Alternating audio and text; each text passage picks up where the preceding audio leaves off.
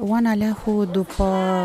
ani de experiență, după atât de multe spectacole puse în scenă, lucrate cu zeci de actori, cu oameni din toate colțurile țării și nu numai, aș vrea să te întreb cum găsești Puppets Occupy Street, ce simți sau cum vezi acest festival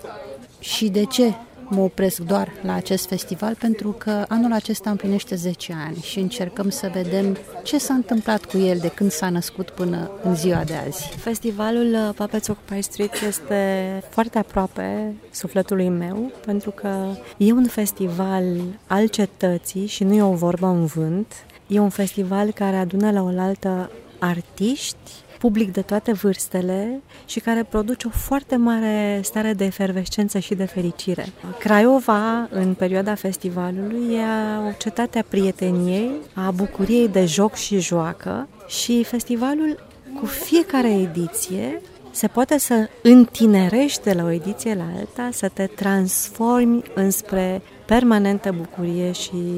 joacă a publicului. Festivalul acesta asta demonstrează că da, se poate.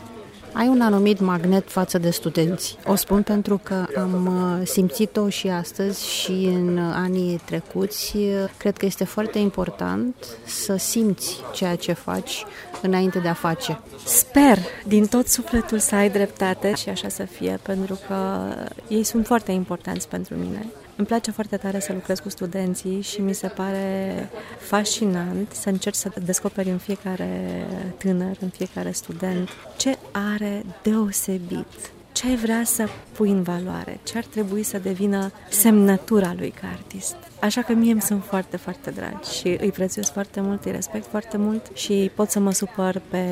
toată lumea din jurul meu, dar cel mai greu mă supăr pe studenți. M-am oprit la această idee cu studenții pentru că, iată, festivalul împlinind 10 ani, încet va trebui să se pregătească la un moment dat să predea ștafeta, pentru că în 10 ani de zile acest festival a crescut o generație de copiii care au început prin a veni la ateliere, acum sunt voluntari, unii dintre ei fiind un pic mai mari au devenit studenți, își doresc să fie în acest tip de teatru de animație, de aceea m-am și oprit la ideea de student, de profesor, de legătură profesor-student sau de legătură mult mai aproape, cum se simte aici în acest festival. Cred că și voi, prin tot ce ați făcut, toți care ați participat în cei 10 ani, cu siguranță ați influențat vieți și cariere. Sunt convinsă că așa este, pentru că mă uit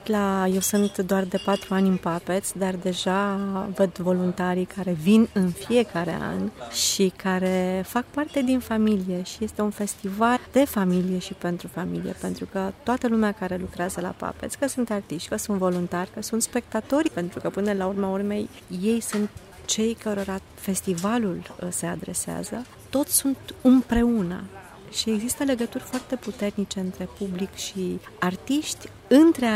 între toți membrii acestei foarte mari familii a păpușilor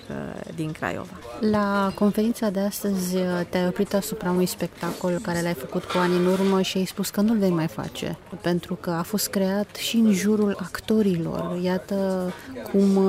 personajele au devenit mai puțin importante decât actorii. Vorbim de teatru de animație, vorbim de o scenă pe care urcă actori, păpuși, păpușari. Este oare acest fenomen cunoscut îndeajuns în România, dorit îndeajuns în România? Spectacolul la care am făcut mult referire în conferința de astăzi este spectacolul Poveste irlandeză, realizat la Teatrul Național din Târgu Mureș, compania Liviu Rebreanu, și le mulțumeam și le mulțumesc în permanență actorilor care au făcut parte din acest proiect, pentru că au acceptat o mulțime de provocări. În primul rând, provocarea de a crea împreună o feerie, de a dansa step, de a jongla cu foc,